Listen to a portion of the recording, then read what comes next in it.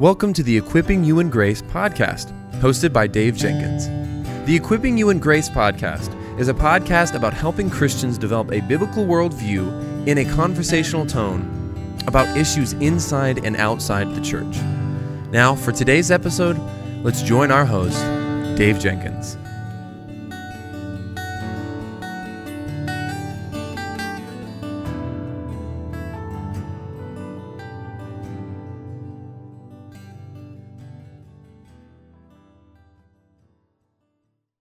All right, guys, welcome back to the Equipping You in Grace podcast. My name is Dave, and I'm the host for this show. And on today's episode, Haley Williams joins us again, and this time she interviews me on my book, The Word Matters. This episode, guys, originally appeared on Haley's podcast. I've left it as it is, as it appeared on her show, although her intro and outro are not there. But I hope that this conversation will be helpful. I thought that it was very good. And again, I want to encourage you to go ahead and check out Haley's podcast, Kindled. And here's the episode. All right. So today on Kindled, I am chatting with Dave Jenkins. Dave, thank you so much for joining me. It's a pleasure to be with you, as always, Haley. Thank you for your ministry. Yeah. So this is your second time back on Kindled. And you still like me. Yeah, we're still talking. So I guess that's a good sign, right? Yeah, I guess you didn't mess up too bad the first time. Excellent. So I'm excited to chat with you today. You have authored a couple books, but your most recent one is The Word Matters. And this was published with an organization that I love, G3. And I think that's really cool. That makes you in the Cool Kids Club, if you didn't know. Yeah, cool. Don't tell my wife because she thinks I'm just a super nerd. So there you go. She won't listen to this, so I can get away with that. Yes. But I would love to hear, before we kind of get into it, why did you write this book? Yeah, that's a really good question. And I think the story really begins when I was in high school and I just began to see, this is like mid 90s, late 90s. So I am 41 going on 42. And I started seeing in the Seattle area, I started seeing friends come back from college and just seeing their questions. They were, some of them even before deconstruction was even, on the horizon. We're talking late 90s. It was there, but they were being impacted by it, at Bible college, and they would come back and just became very concerned about that. And so I began probably like 16 and started reading church history, started reading systematic theology. If you told the 16-year-old Dave Jenkins that John Frame is my friend Dave Jenkins has written a solid book on biblical authority, I would have laughed at you because I was reading John Frame at that time and Joel Beeke. And, but, I was just very concerned, and that concern has only increased over time because, we've seen all of these things come up. And I just go back, I just remember my junior year in high school and my golf coach saying, keep it simple, stupid, He wasn't calling me stupid, but I remember that because I tended with the golf swing on varsity, when I played varsity golf, to make it too analytical, too thinking too much about it. And, like it was something I could master, which is not something I could ever do, even though I was very good at golf. And so I've kind of carried that same kind of approach to when I have studied theology. What is a thing? You have to understand what a thing is, and you have to then start at the basics, and we have to go back to the basics. So I really wrote this book out of a lot of 20 plus years Bible college, seminary, ministry experience inside the church, teaching the Bible, preaching the Bible, and just watching, observing where we're at. And what the big thing that concerns me is how what you do with the Bible is everything. And it matters. It matters what we do with the Bible, because the Bible is the only way that we can know God. It's a special revelation. And so if we're there's too many people in the statistics from the Ligonier State of Theology and the Gallup poll, and they just have told me and time and time again, and just confirmed my experience that you have even older people in the church who aren't formed by the Bible. They're not shaped by the Bible.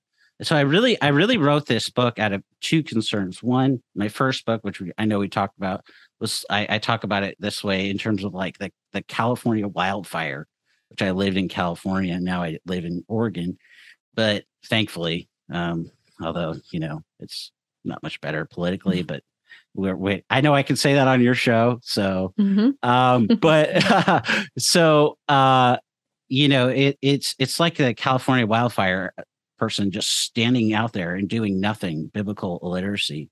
And, the church is just, I think, sitting out there and they're just kind of watching this happen and they're not going into the fire like a firefighter would.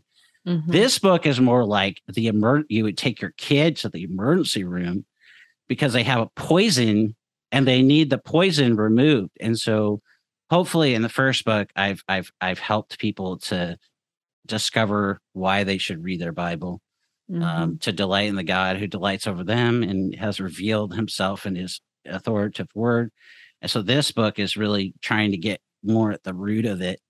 Here's the medicine that God has given to us. So I do that in a couple ways. I'll just touch on two basic ways that I do that. First half of the book, I'm just trying to help people understand what the Bible says, how the Bible responds to the issues, how the Bible lays out, and then as well what the church is taught. Now, when people talk, I'm not sure when this is going to go up, but as we record this, we're in the middle of October, Reformation month, and the Reformers wanted to do sola scriptura, which didn't mean that they were against tradition. They wanted to understand tradition in its right and proper place. They wanted to recover what was lost, in the early church over and against the Catholic Church, who was essentially trying to place tradition at the same level, we could charitably say, at worst, over the Bible, which is really the reality. Okay, let's be honest with that. But that's where we have to ask the question. Today, we fast forward. We have this same issue. We look out in the culture. We look out in the culture of the church, and we have to ask the question. We have people that don't even believe that Jesus is fully God and fully man. They don't even believe Jesus is God. That was the conclusion from one of the questions from the State of Theology. And then we have to ask, so people aren't even hearing about a thing that John would say helps us to even be a Christian in the first place in First John, why he wrote the Gospel of John. And then we don't have the right practice. It's not just that we don't have the right theology, it's that we even if we charitably say they have the right theology, where's the practice? And then we look at the sufficiency of Scripture, which you mentioned G3. They just did that huge conference on, which I really appreciated them doing that. But the sufficiency of Scripture is not just for our life and godliness. It's for our life. It forms our convictions, but then it's about our practice too. And we have to ask the question, what about our practice? Where are we failing in our practice? And the answer to that is, it's shocking. It's alarming. The 5 alarm bells, or however you say that, the fire bells should be ringing in your ears. So I really just wrote this book to help the average Christian in the pew. They don't even know the issues. They don't even know how the Bible is under attack. They might not know what these terms mean. They might not know, how. They might have never heard of theological liberalism. They might have heard the Christian teaching about marriage and stuff, but they don't understand. They're out there, they go to work, they come back, they go to church, they pay their bills. Maybe they don't pay attention. So I really wanted to write this book to say, hey, to pastors, here's this for that person. Here's it for the person that he was interested in it. And because, like I mentioned at the beginning, I had a lot of friends that left being Christians, unfortunately, because of Bible college, seminary, and I have just continued to see this continue to circle back these issues. And so, well, you had a great pull quote there a few minutes ago when you said, what we do with the Bible matters, because the Bible is God's inspired word, and it is the revelation of God and how we can know him. And as you just mentioned, with the friends that might have kind of walked away from the faith at Bible college, like, I think we see that so often, and it's probably because those people are just confronted faster than many are with what the Bible says, and they have to decide, what am I going to do with this? Am I going to give this its rightful place? Am I going to set this up as the authority over my life? Or am I going to pick this apart as something that I get to decide what it means for me, what implications it has on my life? And, just like anyone, I don't think Bible scholars are different in the sense that, we all have to decide what we're going to do with the word of God. And there are so many voices today who would like for us to do everything but give it the authority and the inerrancy and the supremacy that it should have. And you don't even have to scroll very far on Instagram to see that. So it's like you said, it is concerning, but I'm glad that you wrote it, because I will say, just for listeners, that it's very accessible. You don't have to have any sort of prior knowledge of church history. I mean, Dave really explains and gets into those things in a way that is kind of available to pedestrians, but also will give you the knowledge that you need to have conversations about it. So thank you for writing it. I'm sure that was a lot of work, as books always are. But I have specific questions for you on the Bible, since that's what we're talking about today. What would you say is the single biggest threat that you see today against the authority of Scripture? Because you did mention tradition in the past with, the Reformation and sola scriptura. But today, how is that manifesting? The threats to Scripture's authority? Where would you say you're seeing that the most?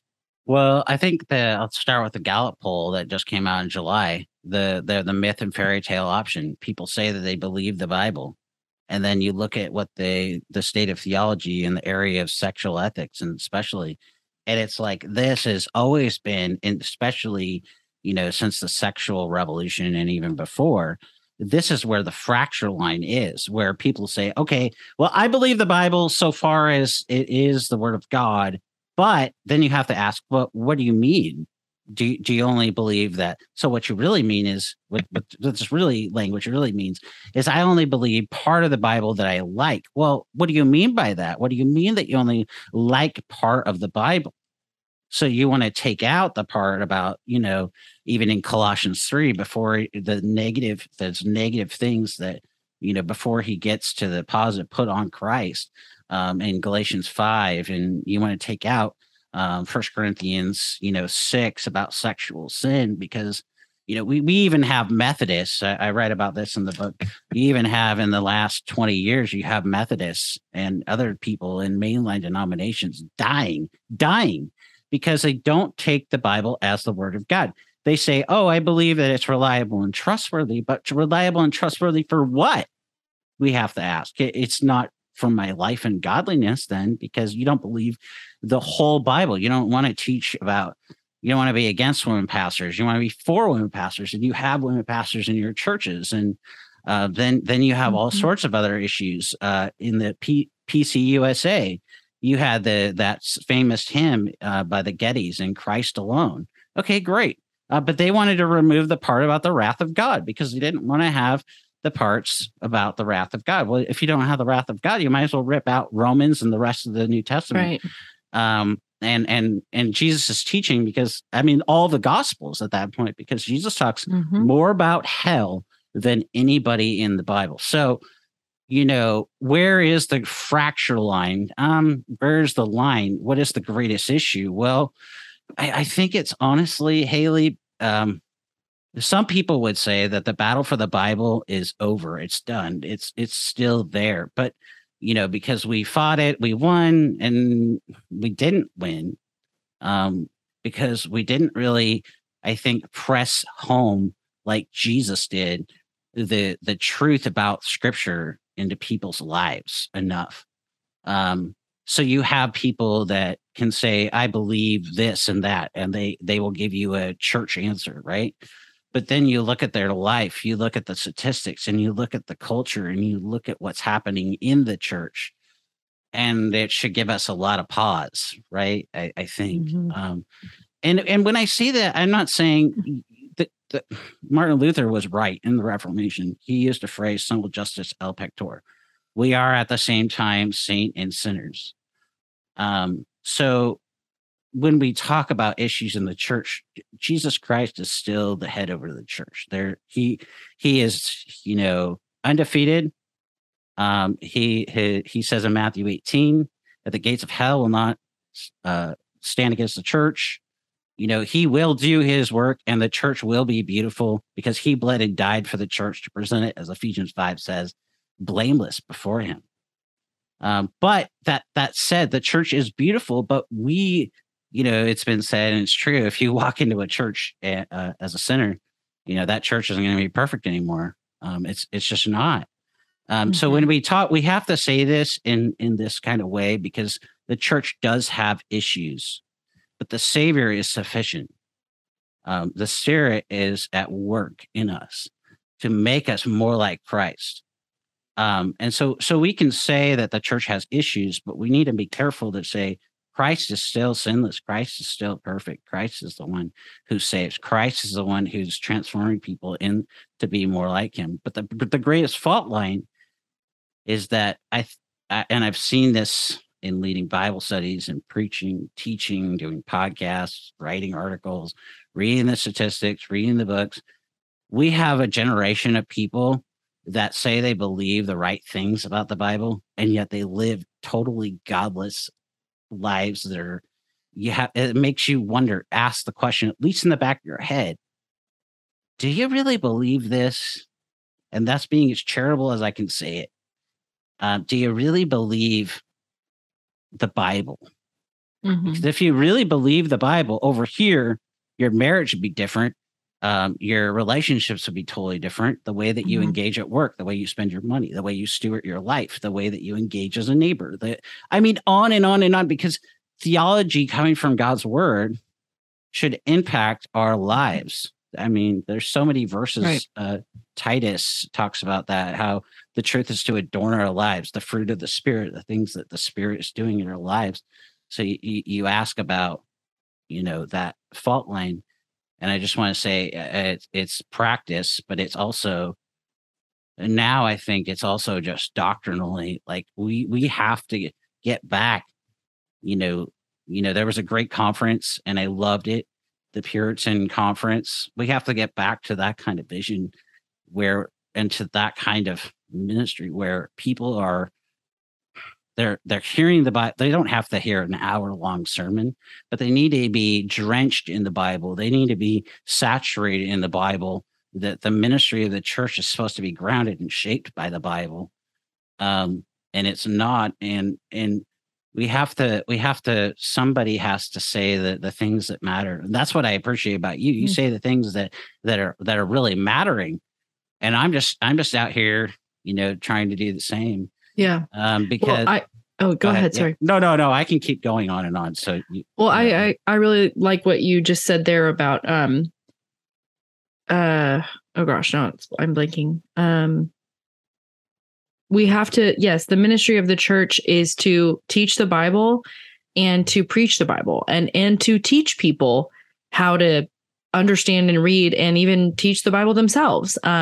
And I know you're in a church that's doing that. I'm in a church that's doing that taught me how to do that. I've been in a women's study for the last year that called Simeon Trust, where, I've been learning with my pastor's wife and several other ladies how to read God's word, form a teaching on God's word, how to teach other women what it says and what it means by what it says, and how to do that faithfully and staying on the line of scripture and not going above or below, and not, using it as a platform for my own opinions or for my own agendas. But that's what we see so much of right now in pulpits across America, is we see this kind of leveraging of God's word for whatever agenda people may have. It's like, I'm here to do this, and I might share some Bible verses with you along the way. Isn't that why we're here? There's a steeple on the building. I guess I should share a couple verses that I, have here on my iPad, but I'm not preaching. I'm not teaching. I'm just merely entertaining. And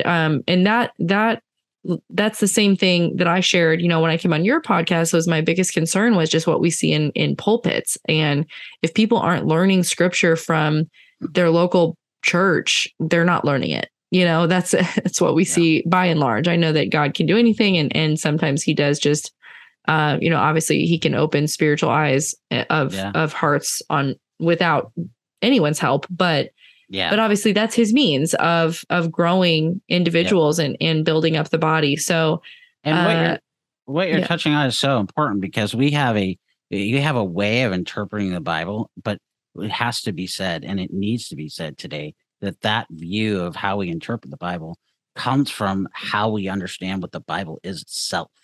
Mm-hmm. So without that, you're always going to get the wrong interpretation. You're always going to have the wrong method of ministry. You're always going to not be preaching the Bible to people. And we have to say that today, because we have real challenges out there, and people really need to hear God's word. But we need to have our pastors, we need to have those who are preaching the Bible having the right view of what the Bible is, so that when they get up to preach and when they get up to equip God's people, they will actually do that, and they'll expose, as we both try to do, the faulty interpretations, which behind those faulty interpretations is a faulty view of the Bible. Right. It's like the Bible is not good advice. The Bible is God's word. Yeah. If you view it as just good advice, a book of moral suggestions or some tips and tricks for how to live a more happy and whole, healthy life, like you are going to preach the way that a lot of pastors are, with just very little regard. And that does concern both of us. I want to shift gears a little bit to the topic of, you mentioned deconstruction earlier. Yeah. The reason people, head towards that, I think starts with like this question of, do I have to accept everything in the Bible literally? Do I have to read this as a literal book, or is there another way I should read it? Should I read it as, potentially metaphor, or should I read this, in a different light? So what would you say to that? Do people have to accept the Bible literally? Yes to that. One thing that's interesting about that, just to get into it a little bit, and I've been working and studying this, but what Derrida wanted to do is he wanted to take away meaning. And what we see even in this conversation is even our culture recognizing that what deconstruction wants to do is it strip away meaning from words. And they're recognizing that if that happens, guess what's going to happen? We're not even going to be able to teach our kids. If they're like, hello, somebody's paying attention, and we better be paying attention about that, because it really does matter. And now when we come to the question about this, we have meaning because God has spoken. He has spoken finally. He's spoken fully in the 66 books of the Word of God. And so we can know the truth, right? That's what special revelation. Some people say it's the true north. I had one elder in high school say, the Bible is your true north, meaning that it's an anchor, as the author of Hebrews says, to the soul. It contains, as 2 Corinthians 1:20 says, the promises of God in Christ. And so, it's enough for us. It's reliable, it's trustworthy, it's clear, it's binding, it's sufficient. It's good. And it tells us about Christ. And so when we come to the question, about this, about deconstruction, about meaning, about truth, about how we do things. What deconstruction is trying to do is it's trying to give us a different mode of interpretation. The Bible, it's been said, is its own best interpreter, meaning that because we believe the Bible to be the word of God, we believe then that out of this that we should interpret it rightly in context, understanding what it means, what the whole story of the Bible means, and Jesus does this. And the best example I can think of is Luke 24, where he goes on the road to Emmaus and he teaches them about, the Old Testament and how it's centered on himself, and he preaches this message over and over again. In fact, if you look at John's gospel, he spends 4 chapters, John 13 through 17. In Luke's gospel, he does the same thing. When he's turning his face in Luke 9:51 towards Jerusalem, he's spending that time teaching the disciples. And then, we have the Garden of Gethsemane event, and then we have him headed towards the cross and, of course, paying the penalty in our place and for our sin, being buried and rising again, and all those things. So we have to have a conversation that we in the last 5 years or so, Oxford Dictionary use this word post-truth. We have to be clear that we have truth. We don't need to hear from a prophet or apostle or anybody else. They don't have a word for us that's better than God. We have a word from God, and it is final. It is full. It says Hebrews 1:1-2 says Jesus is the last word. When Pilate asked what is truth, that is a significant question that we have truth because of Christ, the King. We have truth because God has revealed himself from cover to cover. So we can know the truth, we can love the truth, and we can know the one who gave us the truth, and that's Jesus. He says he's the way, the truth, and the life, John 14:6. We can know the truth. He said he's the truth. He showed himself to be the truth. In fact, what's interesting, and I often go back to this, Jesus finishes his Sermon on the Mount, and the people recognize that he's not giving opinions. People are recognizing in Matthew 7:25 through 26. That here's one who's teaching them with authority over and against the scribes who are teaching, and the scribes and the Pharisees and the Sadducees that are teaching them their opinion. And we have to, kind of touching on the last question too, with this question, we have to be clear that we have the truth, and the truth means that we have meaning.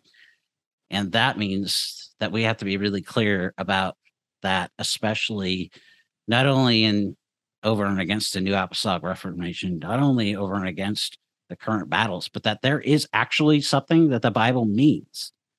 And behind that is the God who never lies, Titus 1:2 says. And so we can trust this God. We can believe this God. This God is unchanging. He's holy, righteous, and perfect, and majestic in all of his ways. So, I could just keep going. So I'll just stop there. I know you could. We're similar in that way. I would like to ask you about.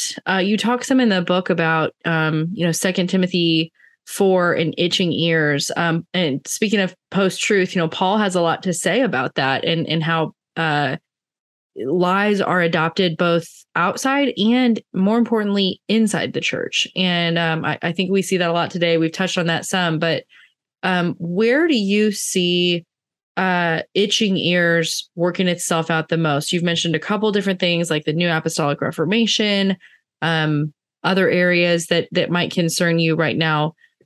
Do you have any thoughts about what the next thing is? Because there's always something, right? With when it comes to itching ears, there's always some new scratch. So, what are your thoughts on that? Like, where are we headed next? I think what we're seeing is the answer to that. You're seeing the New Apostolic Reformation. There's a book coming out by Holly Pivec, who's an expert on the New Apostolic Reformation here in the next month, in November. And she connects the New Apostolic Reformation to the New Age. And it's an interesting idea because, the New Age is it's been there on the periphery, but it's kind of in the last couple of years, especially, we've seen it burst forth in full bloom. But it makes sense to me, because what the NAR wants to do is they think that God still there's still apostles and prophets for today, and they're all about control. And then what the New Age wants to do is, there's still some sort of mystical aspect of things. And to me, the New Apostolic Reformation is very much that way. And so they're kind of, in a way, kind of merging. I think is what we're seeing. And you have seen so many people, and the area I live especially is inundated with the New Apostolic Reformation here in Southern Oregon. It is a hotbed because Bethel is only 4 hours away from my house, 4 hours south of where I live. And so, you're seeing all of these things explode. And I think what we're going to see is you're going to see that go further. And you're going to see it go further because of Romans 1. When you reject the authority of God and you reject the authority of his word, you're always going to want to have your ears tickled. You're not going to want to be told, hey, you're a sinner by nature and by choice, and you need rescue from and pardon from Christ. And you need life. You need accountability. There's the A word, right? You need accountability. You need the help of other people, because you miss the mark. You miss the mark. You have things that you need to hear and say. By the way, like you were saying on the podcast, and it's so true. Men need to step up and lead, and in the home as well in this regard, because it starts with family worship, gathering your family around the Bible, the Word of God, whether you have kids or not.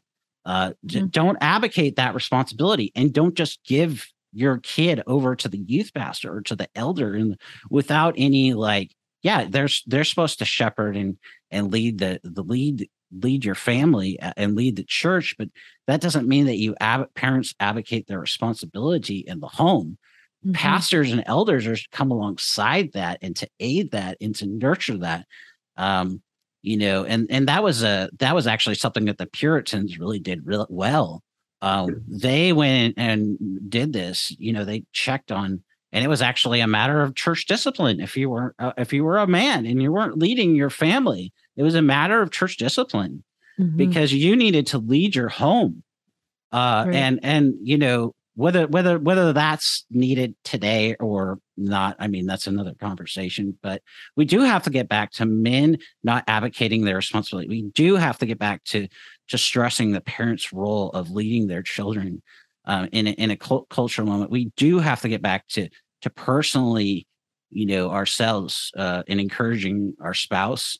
I know you have a lot of women that listen to this. Encourage if you're a mom or a wife, even, and if you don't have kids, encourage your husband to get into the Bible. Encourage him to lead in this way, and just sit back and let that let encourage it, but just sit back and watch. Encouraging him to follow and lead in a way that honors God. Encourage him in that, and that doesn't mean you have conversations about how that's going privately. I'm not saying that, but I'm just saying, encourage that. We need to foster that. Pastors need to encourage that from the pulpit.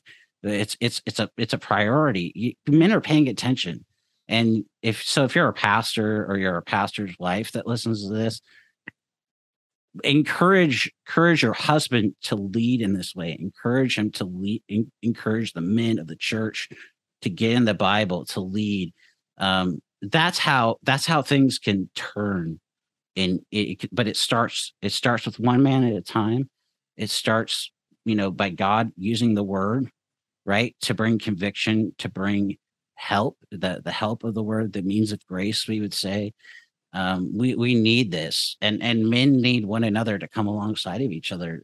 Otherwise, we're gonna be banging. We can sound the alarm all day long, but we also have to hit some of the positive aspects of things as well. And there are a lot of negative and there are a lot of concerning things, but pastors can do, this is something proactive that we can do and a men's ministry leader can do, and a wife can do, and is encourage their husband to lead and lead the home.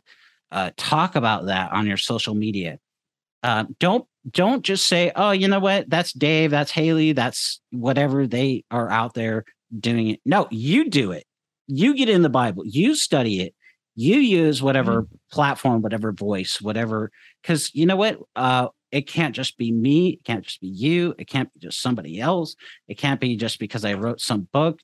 We got to have everybody. It's all hands on deck, and we are all have a role to play as disciples of Christ. So, yeah, I agree 100%. I think that's kind of one of my least favorite things about what social media has done is, just really fuel the creation of a Christian celebrity culture where people can sit back and watch, everyone else do the things, whether it's writing a book or hosting a podcast or putting a post out, as though that's like the summation of being a Christian, making your opinion known on the internet. Like, that's not it. And then, people just kind of feel like it's getting done by someone. And so they just don't necessarily believe that it's for them, that the Bible is for them, and that those instructions are for them, like you were saying earlier. And I know some of that has come from something else you talk about in your book, this idea of theological liberalism, which, my listeners will probably have some immediate thoughts about. But I really like how you describe it in the book as theology from below. And it made me think about, I don't know when this is airing. I think this episode is going to air a few days in advance of when my conversation with you will air on your podcast. But I talked with you about gentle parenting, and I think in many similar ways, that's a theology from below, or that's a parenting philosophy from below, whereas biblical parenting is from above. And so could you talk a little bit about what theological liberalism is and why you describe it as a theology from below? Yeah, absolutely. Well, theology from above comes from God. It comes from special revelation. Is reliable, trustworthy, clear, binding for every phase, every stage, or for life and godliness, the sufficiency of Scripture, and it's binding on our lives. So this is a theology from above. A theology from below is what we're talking about, where your feelings and the Bible are at the same level. Now, I have to be clear about this, because whenever I've said that on an interview, some people have heard that and say, well, God's against my feelings. No, not saying that. We're saying that the Bible interprets our feelings, not that God is against our feelings. The Bible, we could say, is to regulate our feelings. You go look at the Psalms, you go look at the instruction for the Christian, which is their imperatives, because of the imperative is something that we're commanded to do because of what God has done in Christ. The indicative, you can say, which is what Christ has done, feels the imperative, what we're to do, what we're commanded to do because of the presence and the help of the Holy Spirit. So these are really important things for us. And so our feelings are to be interpreted not by what Dave thinks, like the self-help movement, the feel-good moment, the whatever. It affects your parenting. It's scripture. You have to go back to what the Bible says. Just if I could just say, to all these situations, to all these issues, all we have to do is get back in the Bible. We have to get back in the Bible personally, ourselves, read it, study, meditate, apply it, all those things, do life with God's people. These issues will iron themselves out. Biblical literacy, on and on and on. So when we talk about theological liberalism, I've actually thought about it in this way. It's a method of interpreting the Bible that undercuts the authority of the Bible, we could say, because what it does is it says, you know what? That part of the Bible I don't like. That part of the Bible I want out, about sexual ethics. In fact, some people have actually said that. Just get rid of the part. I just want the part. If we can get rid of the parts about telling me about what to do with my sexual organs, my sexual parts, great. And you said in the book that it looks first to human experience. Yes. I think that's Yeah. the part that made me think of gentle parenting, because gentle parenting does the same thing. Like, let's start with the human versus starting with what God says. Yeah, exactly. Mm-hmm. Exactly. Yeah. And we go ahead. Oh, no. What? Yeah. What were you going to say? I was just going to say that, we're living in a time when there are these ungodly interpretations out there, and we just have to go back to the Bible. We have to understand what the Bible is, what it constitutes, and what, the 66 books. And then we'll be able to understand, hey, this is what God means by this text, because I believe the right thing about the Bible. So if we don't believe the right things about the Bible, we're always going to, as I think I said earlier, you're always going to arrive at the wrong conclusion, because you're not going to believe what the scripture teaches. And so over and against theological liberalism, which casts doubt on the Bible, it minimizes the Bible. And people don't want that. They've clearly spoken over and over again. People have in droves left mainline denominations because they're tired of, fuzzy, feel good, hug me kind of Jesus.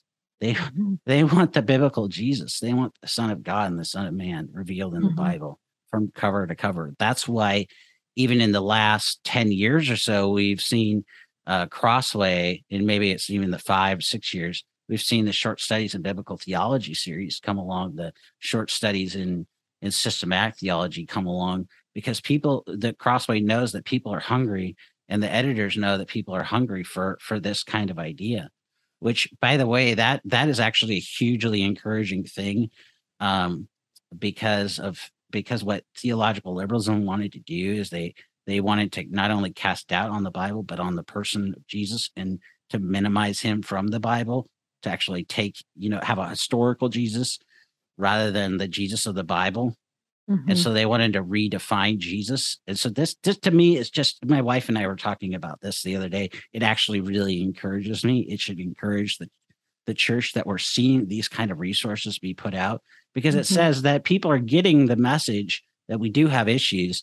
And the only way to address these issues is to get these kind of resources into people's hands. Right. So, yeah.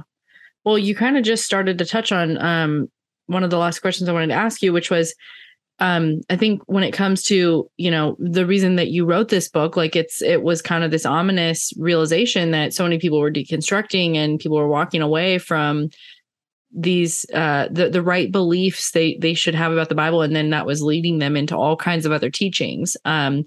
Because they're just so people are hearing that, I think what you're talking about is, like, we first have to understand how to think about the Bible as a whole in order to even start addressing its particular texts, and the particular scriptures inside of it. Right. yeah. So Exactly. we can't just go to scripture, right, as a skeptic or as an unbeliever and expect that we're going to arrive at the right answer if we don't even believe that it's all of these things that it says it is. And so, in light of the fact that, kind of a difficult circumstance inspired you to write it, and a sad reality around us, which we've highlighted, where can you point us to, not just end us on a positive note, but, help people be encouraged, help people know maybe how to engage with family members who might be really falling away from, sound Christian teaching and falling into some of these insta theology, all these random directions that are catching people everywhere from their phone to even potentially their local church. So what would your word of encouragement be to those people? Learn to ask good questions, learn to pay attention, learn to be involved, learn to be intentional. The most important thing that we can do is love people with the truth. Not just love people because you love people, but love them with the truth. And sometimes that means that you're going to have that conversation. And other times that's going to mean that you're not going to have that conversation. There's a wisdom there. There's in Proverbs talks about, in the abundance of counselors, there's wisdom. And we need wisdom to be able to navigate this. We need to go to our pastor. We need to go to our elders. We need to be able to talk to friends that have been through season. There's not a cookie cutter approach that we say, hey, here's a Band-Aid because you got an owie on your hand because you have a kid that's hurt. That people are whole people. They have whole problems. And until we start dealing with the whole issue and start to see people as whole people in holy need of Christ and the word of God and the sanctifying work of the Holy Spirit through the word and all of that, we're not going to be able to even start to have those conversations, because we're going to come to them and say, here's 5 ways that you need to stop doing that. Instead of, hey, I can say one thing at a time, one conversation at a time. Mm-hmm. I can really just say, advice. pray. I can sit. That means I can sit and pray. And that is actually maybe even better than giving them 5 things to do. And I'm not saying, I just want to be clear. Somebody might hear that as saying, you don't ever have the hard conversation, but we have to find out where the history is. We have to find where the hurt is. We have to go back and find out where that starts. Mm-hmm. Because until I'm just reminded of this, just thinking about this, until a doctor, we began talking about the book and about emergency room doctor. You would take your kid, because they have a poison. That doctor is going to take out the poison. Until we're willing to go back and deal with the poison that has affected that person, that person's issue, by understanding what they're going on, we can't even begin to help them. I'm reminded of Greg Gilbert. I interviewed him, and he told a story about this guy. He was struggling with assurance. And I remember this to illustrate the point a little bit more. He just let the guy talk. He was just asking him a bunch of questions like a good pastor does. And it turned out that he got to the issue, and then he gave him the right medicine. And that's what we have to do. We have to get back to asking the questions. We have to get back to understanding the history of where people are, what they've gone through. And then, and only then, can we take the medicine of the sufficient word and the gospel in the word and apply it in the right way, in the right spirit, with the right motives, which is we're commanded to do. But we have to get back to that. And James 1:22, I'll tell a story. When I got out of high school, I was the guy probably that would have rammed you with the Bible. And I remember it took me a long time. My dad wrote me a letter out of high school, and he said, Jabe, son, James 1:22, be slow to speak, quick to listen. And that's kind of what I'm talking about. Just go back to that. Be slow to speak, quick to listen, and pray and intercede. Mm-hmm. And it might take a year, it might take 10 years, it might take 15 years. It might not ever happen. But God is still sovereign. He's still a good God. Yeah. He's the same yesterday, today, and forevermore. And his will be done. Mm. Yeah, that's so true. That's our comfort in life and death, right? That we are his, and that his will be done. And so we can rest in that regardless of the circumstances that we are in today. So, man, thank you so much, Dave. I really appreciate you sharing your wisdom. And I hope that people will check out your book, The Word Matters. Where can they connect with you online? Yeah, you can find me on Instagram, Dave Jenkins, or, if you see my face, my picture, you can check out my podcast, Equipping You in Grace, or anything like that. I'm on Facebook. I'm on all the social medias. I try to be there. You can email me. I've actually had people email me from the first interview. So you can email me. I'm not afraid of email. Dave@servantsgrace.org.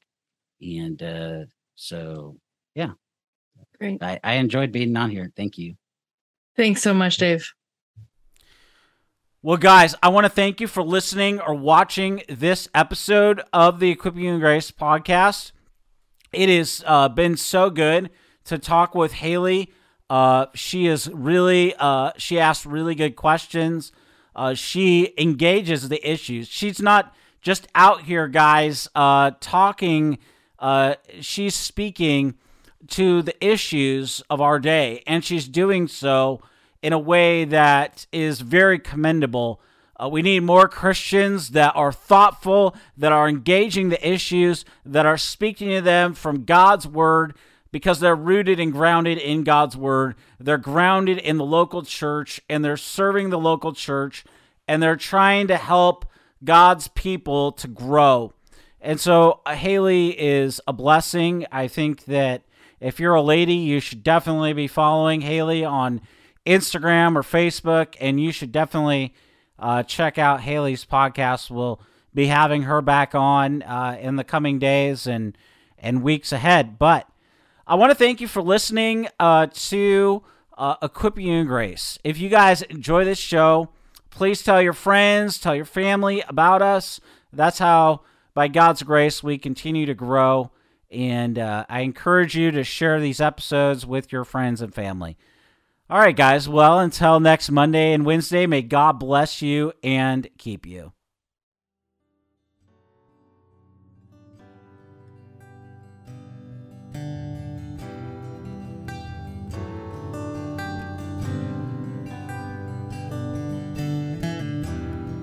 Thank you for listening to the Equipping You in Grace podcast. If you enjoyed it, please subscribe, rate us on the app, and share this with your friends and family on social media. If you want to find us on social media, you can find us on Twitter @Servants of Grace, on Instagram @Servants of Grace, or by searching @Servants of Grace on Facebook. You can also find this episode and many others like it on the front page of our website, servantsofgrace.org.